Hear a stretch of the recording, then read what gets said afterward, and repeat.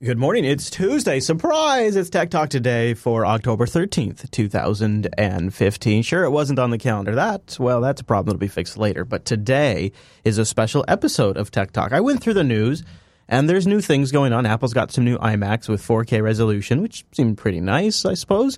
And there's other things going on. But a couple of stories over the weekend really caught my attention, especially one that came out late last week, mid last week, was it? And I'm going to tell you guys about that. But first, before we get into that, let me say time appropriate greetings, Mumble Room. Pip, pip. Hello. Hello. Morning, or greetings. Hello. Thanks, guys, for making it today. It's good to see you. So, I've been talking recently, sort of at the end of recent Tech Talks, about how there really has been some days where I show up in the news it's interesting in some regards, but it's not really discussion worthy. It doesn't really seem to move the dial much. And today is one of those days, and I thought, well, instead of kicking around, we could sit here and discuss the new iMacs if we want, and that's the big story today. But I thought maybe what I'd do is I actually kind of fell in backwards the other day when I was actually doing some reading for this show. And I'm surprised that I found something that so well put words to something that I've been trying to kind of wrap my head around and conceptualize. And I want to share something that I've been observing, sort of, I don't know if you can call it a trend, but it feels like a trend. And I don't really have a lot of experience to draw from. I mean, I've been following technology for a long time, and there's been interesting trends that we've followed in our shows. And sometimes I've started shows on some of them, and sometimes I don't. And the one thing that I noticed when I started preparing for the most recent road trip that I just got wrapped up from, I just finished, is I was doing research on how to do things like, how do I broadcast from the road? How will I stay connected? How do I power these types of devices? For those of you just really quickly who don't know, in a typical RV trailer setup, the AC plugs that are all in the trailer only work when you're plugged into shore power. Once you are disconnected and traveling and camping somewhere without connections, only the DC power in the trailer works. So like, a cigarette lighter type connection. So I began doing a lot of research on the different technology that was available that either came with DC power or how people were solving these problems. And what I began to discover is a large group of people around my age in the technology field that were also trying to solve these problems.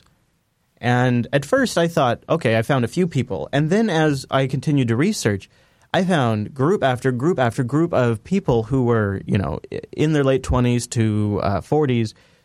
Some of them are much older too. There's a whole category of retired people, but people that I'm really looking at that were in the workforce today, that are going to jobs of some kind, either remote work or they do work when they go to different towns. And it was a fascinating discovery that there is a culture of technology users that I was completely blind to. And I started following a lot of them on YouTube and on their blogs and just sort of reading about some of the challenges that they've been solving. And I wasn't quite sure if I was witnessing a phenomenon or just something that I just never saw before, or is this a building trend? Well, it looks like the people over at Vice also were wondering the same thing on their motherboard section. Off the Grid but Still Online by Rachel, I think it's Blazinski, was posted on October 7th, last Wednesday. And I fell into this over the weekend when I was actually doing some completely unrelated reading for the show. And I was shocked because it really put into words so much of what I've been witnessing. So she writes, for the last 61 days, I've been traveling throughout California while living out of my Corolla, collecting stories from people living off the grid. The people I've met have abandoned the chase of the American dream. They're not battling traffic to work in a 9-to-5 job in order to live in a big house or buy a fancy car. Instead, their values are centered around new life experiences, connecting with nature, building their own homes, growing their own food, and having a full sense of control over their lives, including managing the amount of time they spend on the internet. Now, it's interesting because she talks a little bit about some of the people that she meets. She goes on to say, they know exactly how much power their solar panels need to generate to charge a phone or watch a DVD. And that is so true. Some of the people I have met and the people I have followed, it's down to like my router takes this much power, my laptop, and I'm going to tell you about some of them who are creating software that we all use. I'm going to tell you about Joey Hess, a Debian developer who also creates GitAnix, who had a very successful Kickstarter campaign in 2013, who works off 15 amps a day off his Dell little 9-inch laptop. The article goes on to say, over the last 2 months, I've slept in a 220-foot tree. I've kayaked a floating wooden home of the ocean and helped mix cement for a cob house. I found this article to be extremely interesting. She says, here's Alexa Stone, a deer hunter, volunteer firefighter, and a store clerk for the only general store in town. She poses in front of her mobile trailer with one of her new rifles in Honeydew, California. Her mobile trailer allows her freedom to plug in or out of the electric grid when she wants. Alexis works across the street and comments on her short commute. She says, I leave for work at 8, and I get to work at 8. So I want to tell you about some of the people that I found. Well, I want to tell you about Joey, because this was fascinating. So Joey Hess, Debian developer, creator of GitAnix, pretty well-known piece of software. And he says, I'm funded by a Kickstarter project in 2012 to 2013 to build something not unlike Dropbox based on GitAnix that automatically version controls and syncs files between computers. Man, that sounds cool. I'm also a longtime Debian developer, having been involved in building the Debian installer, and I run a 30-year delayed Usenet feed on olduse.net. He goes into how the fact that he uses a Dell Mini 9. He's been using it since 2008. He's replaced the keyboards, replaced the drive. He says, I don't habitually use cell phone or tablets. He says, I love this line. If it doesn't have a keyboard, I feel that my thoughts are being forced out through a straw.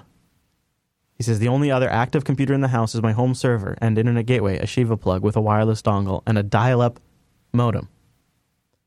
The place is nicely remote and off the grid, relying on solar power. I only get 50 amp hours of juice on a sunny day, and often less than 15 amps on a bad day, amp hours. So the whole house runs on 12-volt DC power to avoid the overhead of an inverter. My laptop is powered through a succession of cheap vehicle power adapters, and my home server runs on 5-volt power provided by a USB adapter. When the power is low, I often hack in the evenings by lantern light. I think this is fascinating. Here's another developer. Now, this is a couple, Tim and Amanda. Since 2012, they've been traveling the U.S. and working from their renovated 25-foot Airstream. And they've actually worked on something really cool over on their site because he's a developer, right? So he's able to do something a little extra, and he's created a live infograph of their travels at live.watsonwanderer.com, and it is really, really neat. And I'll load it up if I can get it to start for you guys. It's not loading for me at the moment, but it is the coolest thing. And he's a developer and she's a writer, and they travel around. And I think it's a new take on the nomad, is what I'm discovering. I find it to be fascinating because it is people who are still traditionally, I guess, when you look at the RV market and people that are living in trailers and people that are living out of these places, you either think of a couple of things. Oh, they're retired, they're poor, or maybe they're white trash, something like that. Like, there's all these labels we assign them. And what I'm discovering is there is a huge growing group of people who are apparently very active in technology, and they've just chosen to do this, sort of like people choose to live in a tiny home in some circumstances. So anyways, lots of really different, interesting, I wish their live thing was loading. I don't know why it's not loading right now. But lots of interesting people I've discovered out there. Another guy, really interesting guy, he lives in a large Class A motorhome, and he travels to different conferences like Black Hat. And then between conferences, he goes to businesses and does penetration testing. It's kind of interesting. No, I'm not going all hippie, says looks familiar. I tell you what was the revelation for me is that there was a subculture in the tech community that feels a lot like makers, that feels a lot like people that are thinking outside the box and coming up with really creative solutions and sort of living by their own set of rules in some ways. Of course, you still have to follow all the rules of society that you're participating in. But I was kind of blind to it before. And I think maybe in some ways it might have been my own biases because I thought I had some biases about people that I thought would do that. And then now looking at it, it actually seems like there is some appeal to it. And the revelation for me was what a slight perspective change gave me to see a lot of things that are happening in that space. Like, we have been doing the Rover Log now. We did 13 episodes of the Rover Log. And I initially started the Rover Log as exclusive for the patrons at patreon.com/today, because I thought, who would really, care other than people that are really supporting us and just want to know what I'm working on for this road trip. And then I got a couple of emails from patrons that said, hey, you might want to consider posting those publicly. These are kind of interesting. I thought, okay, all right, maybe I will. And when I did post them publicly, I got a lot of really good feedback. People were fascinated by the idea, and I get some of these episodes were featured by YouTube in their travel section. It does seem to sort of resonate, sort of solving some of these problems, like figuring out how to get your stuff to run off of DC, the walking the line. So one of the things that comes inherent with staying in these trailers is sort of a minimal approach, right? You a lot of times are living off of battery and stored water and supplies and resources. So there's a very sort of forced by the very nature of the setup to be conservative and to watch your power usage and watch your water usage. So there's sort of a green aspect to it in that regard. And there's a lot of technology like solar that helps enable that. And then there's the sort of there's sort of the rugged go camping somewhere aspect to it that sort of has a fun travel adventure angle to it, which is very interesting. And then there is the sort of practical need to solve problems, build something, fix something aspect to it. A lot of different stuff there that plugs in to a lot of the same things that people are fascinated by technology follow. And I think I feel a little embarrassed now that I didn't see it before.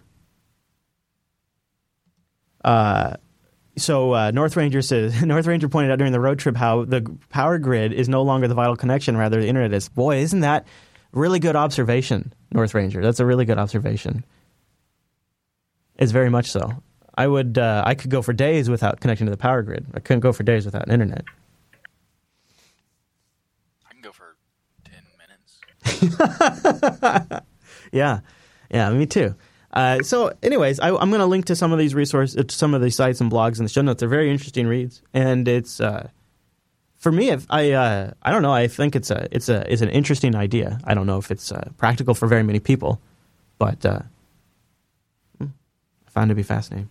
And a little embarrassing that I didn't see it before, because there is I think there is. I don't know if it's for economic reasons or what, but there seems to be a growing people that are of working age doing this sort of thing, and that what's interesting about that is that's pushing companies to make it's pushing internet satellite companies to make packages that are less than $10,000. It's pushing companies like Ford and Jayco to renovate the designs of their units so that way they don't look like Grandma and Grandpa's house.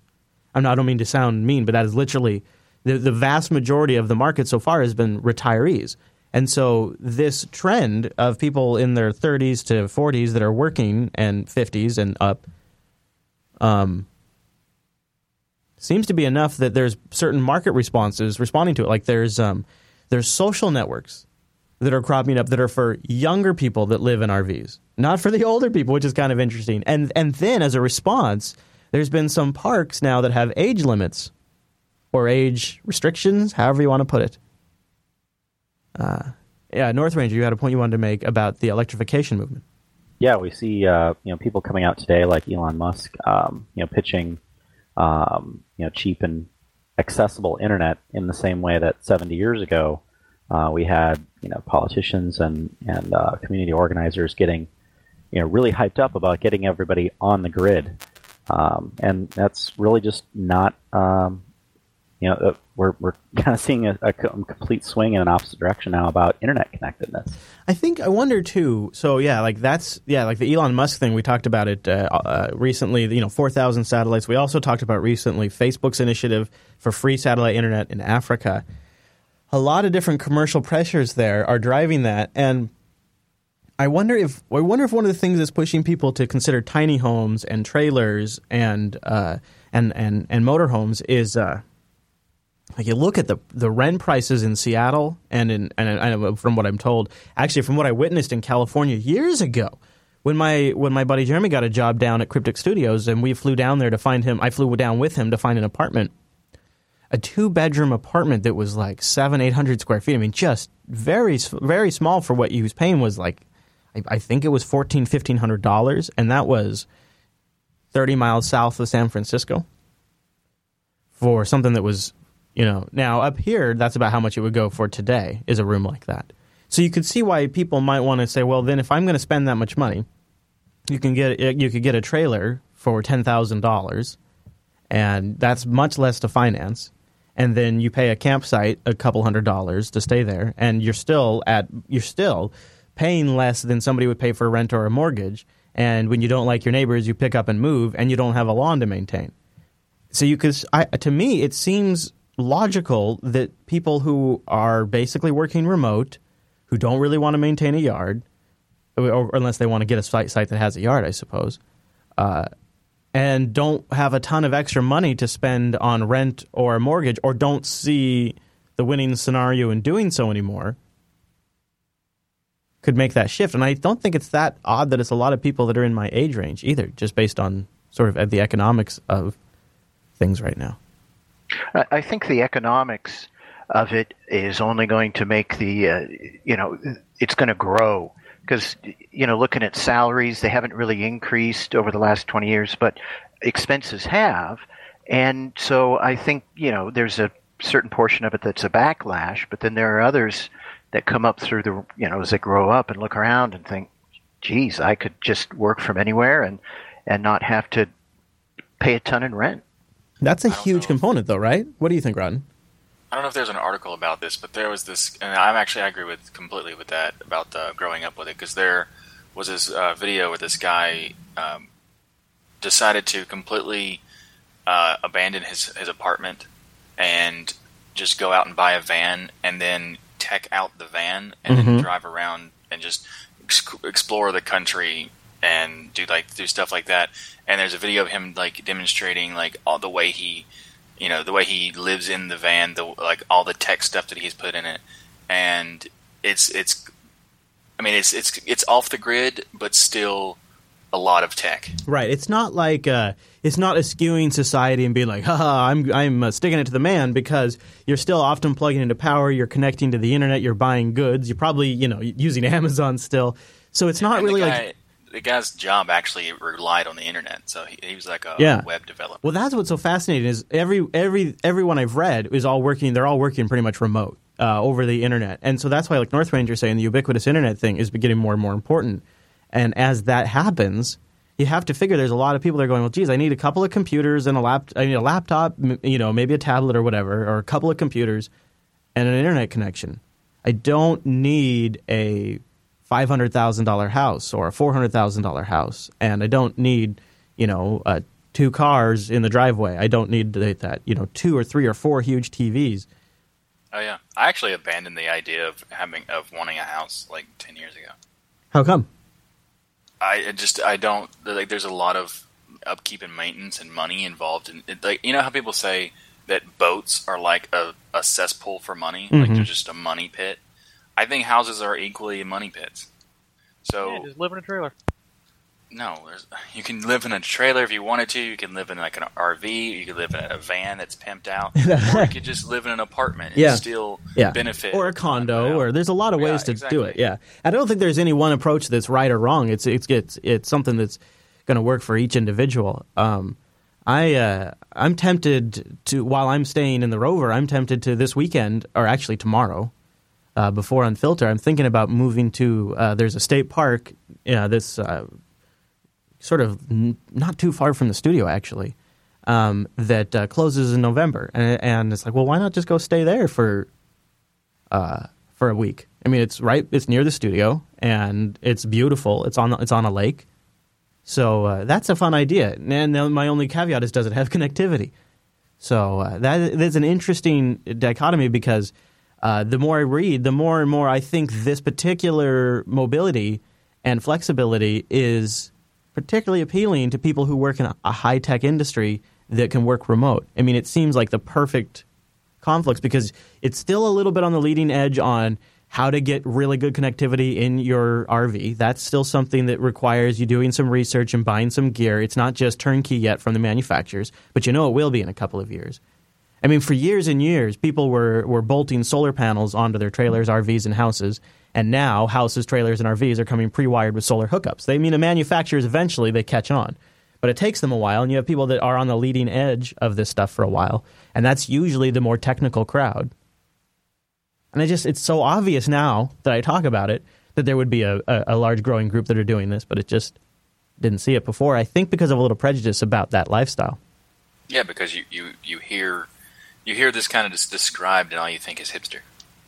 Yeah, I think hipster, or I think like Ted Kaczynski kind of crazy kook going off and living somewhere off in the woods or something like that.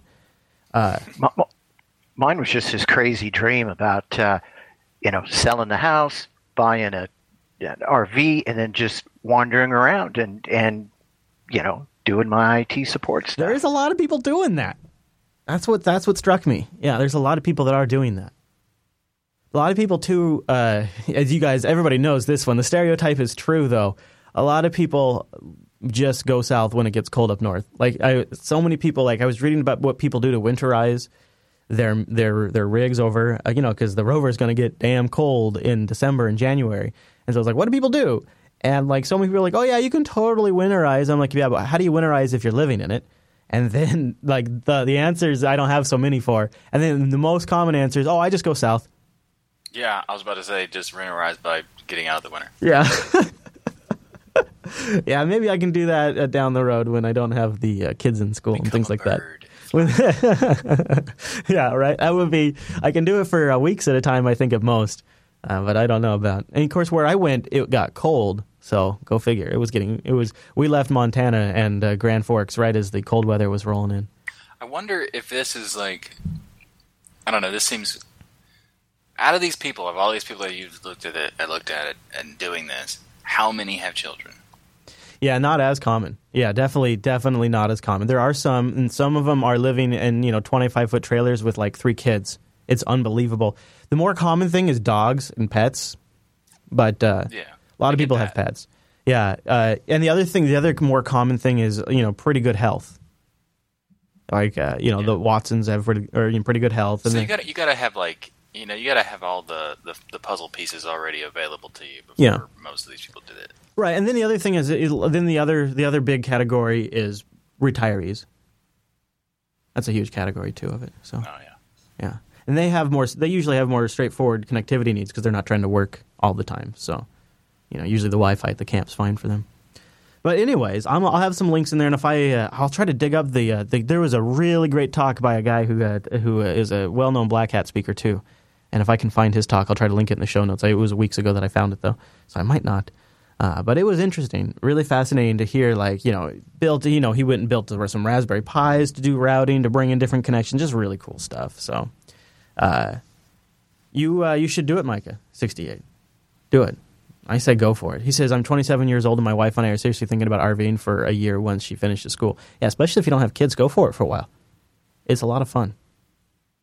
Anyways, so I'll wrap it up there. Check out the Rover log if you are curious about our adventures. We're back now, and so they'll probably slow down as just a trickle as I have issues now from the road trip I'll be working through and trying to get input from the community and things like that. And we might take a few micro trips here and there. I want to try to go out over the next couple of days. So JupiterBroadcasting.com/rover. There's also a live tracker there when we are moving out and about where you can follow us. And I also will mention the Patreon, patreon.com/today.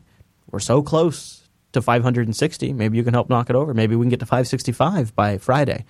Patreon.com/today is where you go to invest in the Jupiter Broadcasting Network to make sure all of the shows continue to go. I'll get all of the things needed all of the time in all of the ways. I mean, seriously, that's kind of like me being funny, but it's like the back-end infrastructure costs when something comes up that needs to be replaced. Like this Magewell that just burnt out on me, which is an HDMI capture device. Having producers and paying support staff when they come out, or when we fly everybody out for Linux Fest or Linux Con and things like that, or the hotel rooms and things like that, the money comes from these kinds of from this fund. It's really important. It's really, really appreciated too. Patreon.com/today. It's sort of our base foundation, some budget predictability, and also I think the number one thing that it gives us is leverage with sponsorships. We're able to turn down so far. We've turned down all website advertising requests ever. And sometimes that's harder to do than you'd think, especially when you really need funding really bad. But having the base from our audience allows us to make the decision that's like, you know what, instead, I'm going to take the loss of that money and I'm going to say, I know that A, if I took that money, then I'd become dependent on that money. So there's a good reason not to take it right there. I'd much rather depend on the patrons. And number two, I'm going to take that loss of the money and consider it an investment in the brand for Jupiter Broadcasting. Patreon.com/today, and you can invest in us as well. Thank you very much. Next live show is on Friday. Join me live, jblive.tv, for a live Friday edition, Tech Talk Friday, and be at 9 a.m. Pacific. You can find that on jupiterbroadcasting.com/calendar. We did have a calendar mix-up, which is sort of a long story, but unfortunately it was my bad, and so things got moved around, kind of transposed. So sorry, but thanks for you guys. You still made it. You still have a pretty good showing. So thanks for the chat room and from the Mumble Room for making it. I'd love to hear your thoughts on the topic today. techtalktoday.reddit.com for any tech-related stuff you see about this or any subjects you want to see us cover. Now, our end of show clip is a little long and it's very inappropriate. So I'm going to warn you right now that if you're somewhere where swearing will not be appreciated, you should probably stop listening in the next few seconds. Now, in my estimation, the swearing that's in this clip is the real funny kind of swearing. Like, even if you're in a workplace that doesn't like swearing, this kind of swearing is just damn funny. So I think it's totally worth sticking around for. And we've been talking about RVs, and let me tell you something.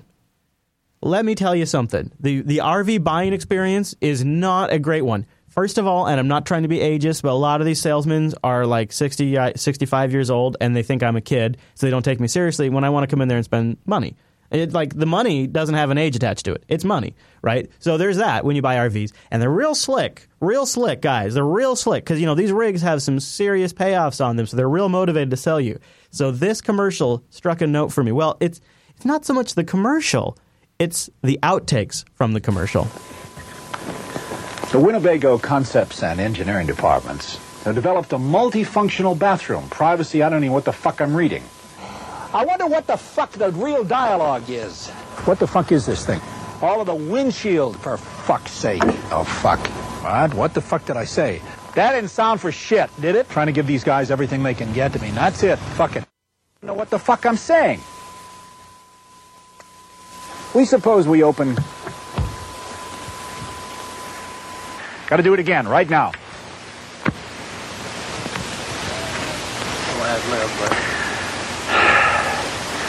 Oh, fuck. Fuck. Fuck. Fuck. Oh, fuck. Shit. Tony, do me a favor, will you please? Will you do me a kindness? Leave. Yeah. I think I want to be walking in and out if you're going to fuck up and I got to come back. I don't make any difference to me at this juncture. Thank you very much. I appreciate that, Tony. Don't slam the fucking door. No more.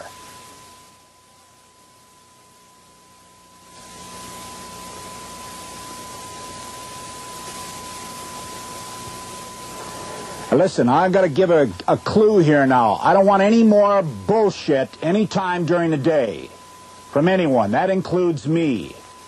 It's going to be very hot. It's going to be very uncomfortable for everybody. Want anybody yelling? We get anybody yelling around here anymore today, and then the shit is going to hit the fan.